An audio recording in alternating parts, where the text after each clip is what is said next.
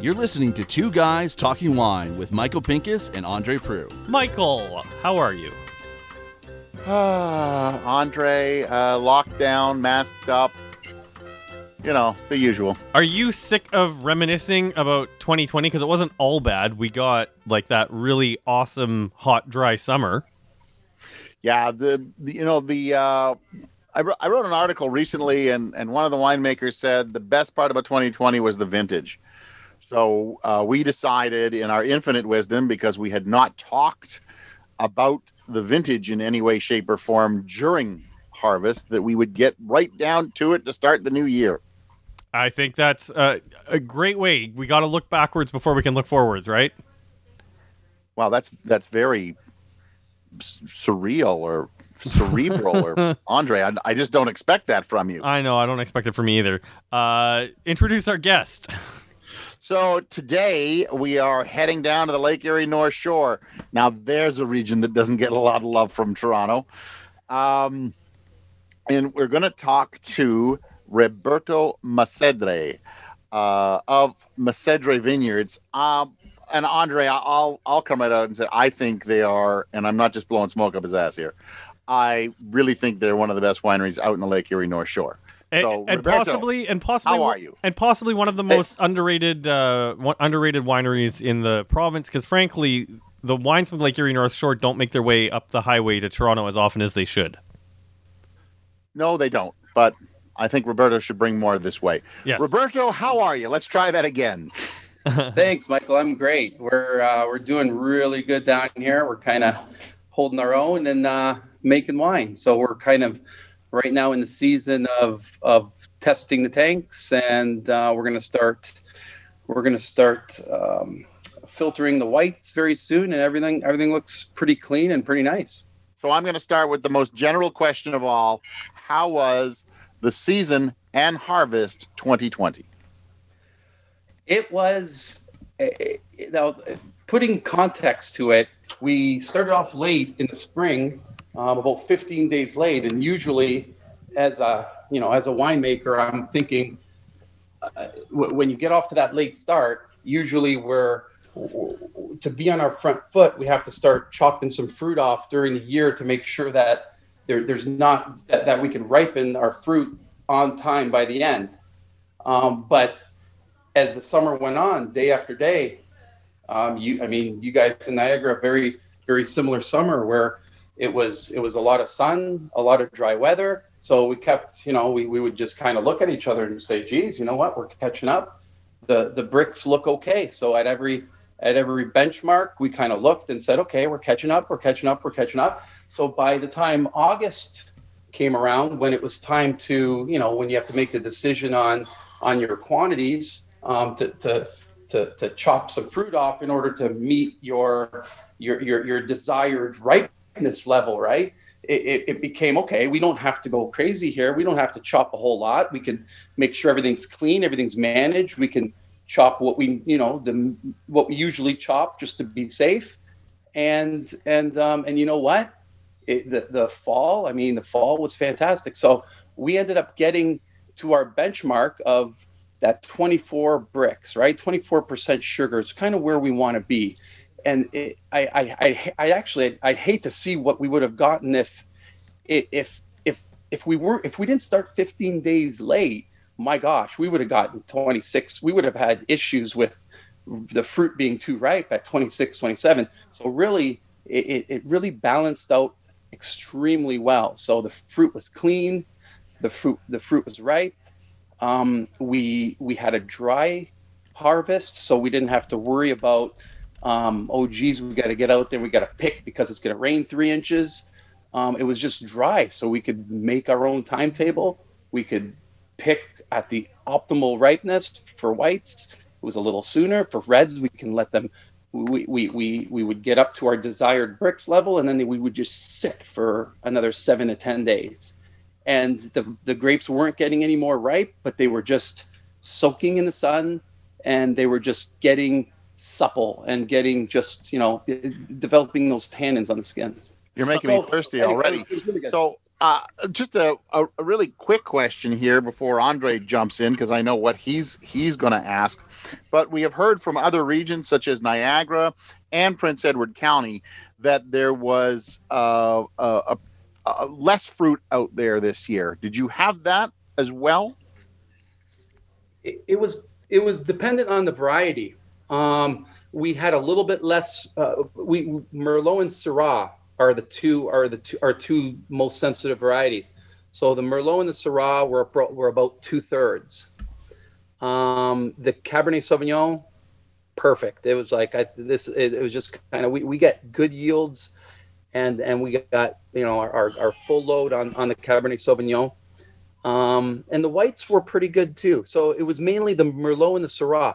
And what I attribute that to was, if you recall, we had winter back in November a year, that year. Like, remember, it was a very early chill, and I think we lost a few buds on those sensitive varieties.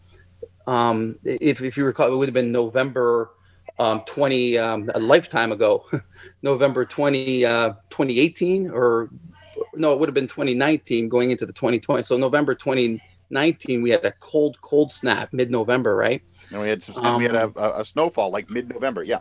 Yeah. And we went down to like -13, and we had just finished harvest. So you were just taking fruit off the vine. The vines aren't fully hardened, and you're hitting -13.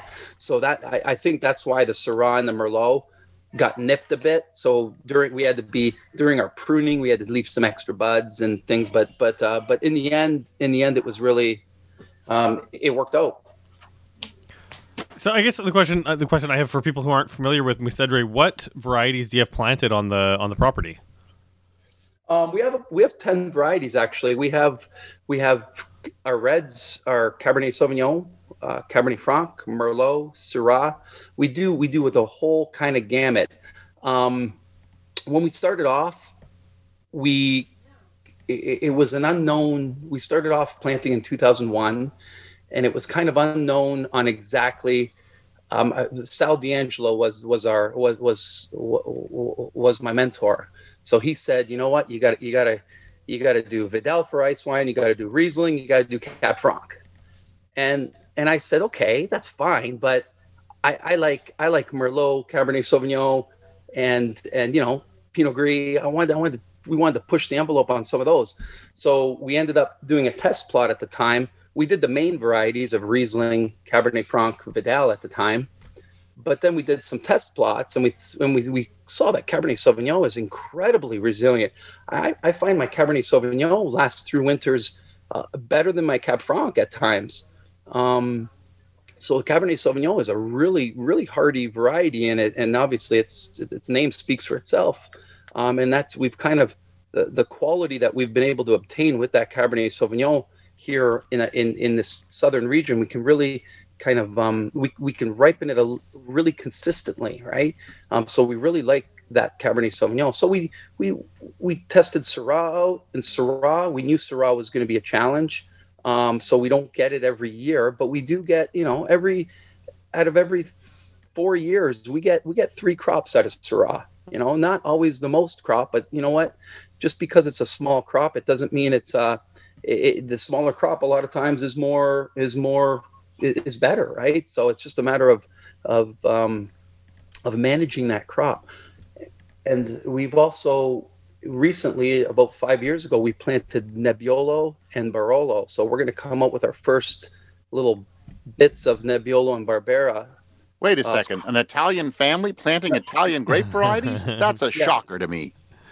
Sorry, I think I said Nebbiolo and Barolo. Nebbiolo makes the Barolo grape, so Nebbiolo and Barbera, those 2 grapes. So yeah, and so we're testing. We have a little plot of that, and we hope to kind of come out with some of those more specialty varieties kind of thing. Of course, we have some whites. So we do a Riesling, a Pinot Gris, which we call Pinot Grigio because we're Italian. We make it nice and crisp. Uh-huh. And we have a lovely rosé, and also a Sauvignon Blanc. And the Sauvignon Blanc, Sauvignon Blanc's always, that's my my work in progress. Every year I'm trying to nail down a style. We're not going to I'm trying to nail down a style, and I don't want a Niagara. I don't want a California. People come looking for those, right? The New Zealand. I just want to nail down consistency on that Sauvignon Blanc for myself. You know what I mean? So I can say this is what it is for us. Well, what is it? What is it you're really looking for? Like, what is it you're really? What would you describe as like the style that you're chasing? Like, I'm guessing it's something that you enjoy drinking yourself, but like what's like what is that style? It's more of a stony, earthier food kind of it's more kind of California, more California, where there's heavier hints of fruit and more kind of meaty, earthy kind of texture to it. Now you want to lay down your request to Roberto, see if he'll do it. Well, it seems like Roberto has a clear vision of style, but I have been trying to get someone from the Lake Erie North Shore to do a fumé style Sauvignon Blanc, just because you guys get a little bit more heat than Niagara, and I think that I really love Sauvignon Blanc when it's done in barrel, and you get that restraint. Just add that extra layer of complexity that is maybe missing from a lighter, crisper style of Sauvignon Blanc. I don't know if that's something you would like to do. And that is something... Oh, sorry. No, you go ahead. Yeah, I mean, you know what? That's entered my mind for sure, because sometimes I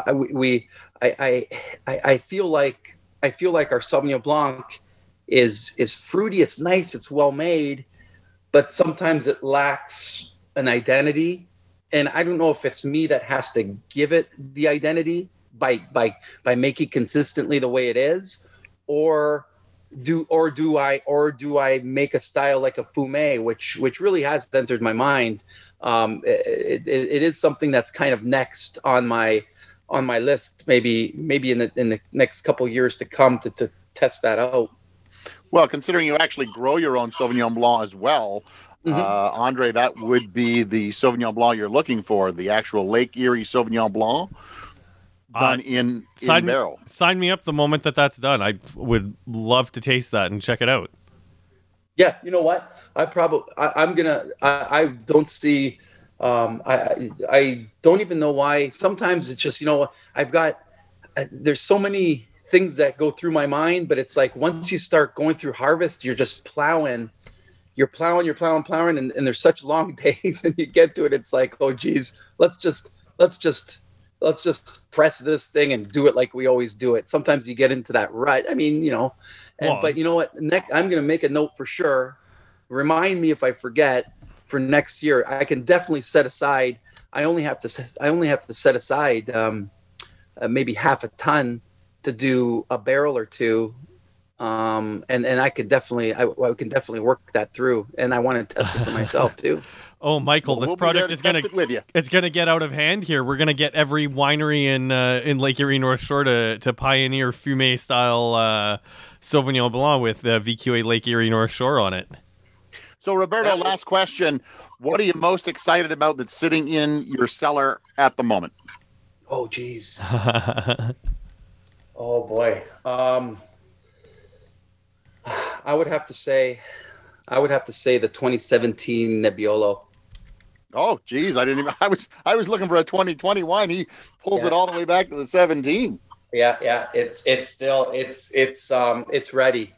It's ready. I mean, it's just, for me, it's exciting me because it's different. I mean, and I've reached I'm happy with where my Cab Sauvignon is. It could get better, obviously, but I'm happy with the consistency that we've achieved. Now I want to try to achieve some kind of consistency with a Nebbiolo or a Nebbiolo blend or something that pushes the envelope that way. But yeah, that's where I would be excited. Well, I guess a question I have for you then is for 2020, is there anything in particular that you're excited about for this year? The Merlot. which is actually it's going to be part of our merit. It's the batch that goes into our Meritage. So it's the Estate Merlot, and it always makes up 60% of our Meritage. So I'm excited about that specific batch of Merlot. It's really incredible. I'm going to have to really. Usually we force ourselves to blend it into a Meritage, but we're going to have to, it'll likely end up being better in the blend with the cab. But I definitely want to make sure that Merlot is fully being only getting better if it is with that cab and not just mixing it to make a Meritage for the sake of making a Meritage. But generally speaking, that Meritage with that 60% of Estate Merlot is kind of the 2020 little bit that has me excited. I mean, we don't have a bad batch in the lot right now. It's all pretty exciting for this year in terms of the wine. But that Merlot does stick out for me. Well, I'm always a big fan of your Bordeaux varietals. So I'm looking forward to tasting some of those wines, and I really appreciate you giving us the time to let us know what was what in the Lake Erie North Shore for 2020. Great. Hey, thanks for having me on. Thanks, Roberto. I appreciate it. Looking forward to trying some of those wines. Okie doke. Yeah. Stay safe. Have a good one. Big fan of Roberto's wines. Me too. Yeah. As he was talking, again, I'm thinking, man, we really got to get our asses out there. And I don't know when, but just to hit some of those vineyards like we did a number of years ago. I want to say now it's 5 years that it's been a while. I think that was when I think it'd even be nice to sit down with Daryl at Peely again now that our equipment is a little bit better and things would work a little bit better on the road. But yes, I mean, spend some time with Roberto in his cellar, tasting some wines or tasting old wines with him. Definitely. That would be pretty cool to do. I think they've got a pizza oven at Musedre as well. They do, yeah, and it's really good pizza. One of the first pizza ovens I ever saw in an Ontario winery or at an Ontario winery. We definitely need to find a way to get more Lake Erie North Shore wines up the highway, and frankly, it is one of the problems with the LCBO and how things are set up is a lot of the people making really great wine in the Lake Erie North Shore just aren't making enough to get it through the LCBO. So we got to figure out a way to get there either hopefully this year if travel allows us, but if not, definitely in I guess 2022. Am I already talking about 2022 already? I guess, but I mean we have bottle shops now, so hopefully we can get someone to like some of the bottle shops to step up and maybe carry some more local stuff. We could have some VQA only bottle shops in the city, no problem. So I threw down the gauntlet for the Lake Erie North Shore to make Fumé Blanc. Like, let's throw the gauntlet down. If you're running a restaurant right now, like definitely give some of these smaller wineries a shot. We take a look over the past couple of weeks talking to Kimball Lacey and now Roberto Musedre. There's definitely room on your shelf for some of the wines that these people are making. Give them a shot. Yes, and yeah, we got to. But I still want to get down there. Yeah, no. I'm going to harp on this until we do it. Once travel allows, I think we're all getting a little bit squirrely here. Anyways, if you like what you hear, we really enjoyed doing this wrap up. Don't know what we're going to be doing for next week, but I'm sure it'll be something. We've managed to go a few weeks without swearing too, Michael. So not a lot of swearing. I think I got an ass in there, and I think we got a shit somewhere in there. But there's another one. That, nobody's dropped the F-bomb like your wife, for God's sake. I know, and we did pay the penance. We did send that money to Brian Schmidt, and we're all squared up. So we're working on the 2021 swear jar. And thanks to Brian Schmidt. He gave us a big shout out on Facebook. So thanks, Brian. So you can support us. You can help us pay our bills, our swear jar bills, by checking out patreon.com/2guystalkingwine. You can follow me on social media at Andre Wine Review on all platforms, and check me out at andrewinereview.ca. I'm the grape guy, or I'm Michael Pinkus. I'm one or the other. I didn't chain them all together like Andre did, and that's because I got in earlier than Andre, and I had no idea what I was doing. So I'm Michael Pinkus of Michael Pinkus WineReview.com. Take it away. And you know what? Wash your hands. There we Stay go. safe out Yep. there. That's the one. Don't lick any metal poles because it's cold also. And good night. Thanks for listening. Please subscribe to Two Guys Talking Wine on iTunes. This episode of Two Guys Talking Wine was produced by Jim Ray. And Adam Duran.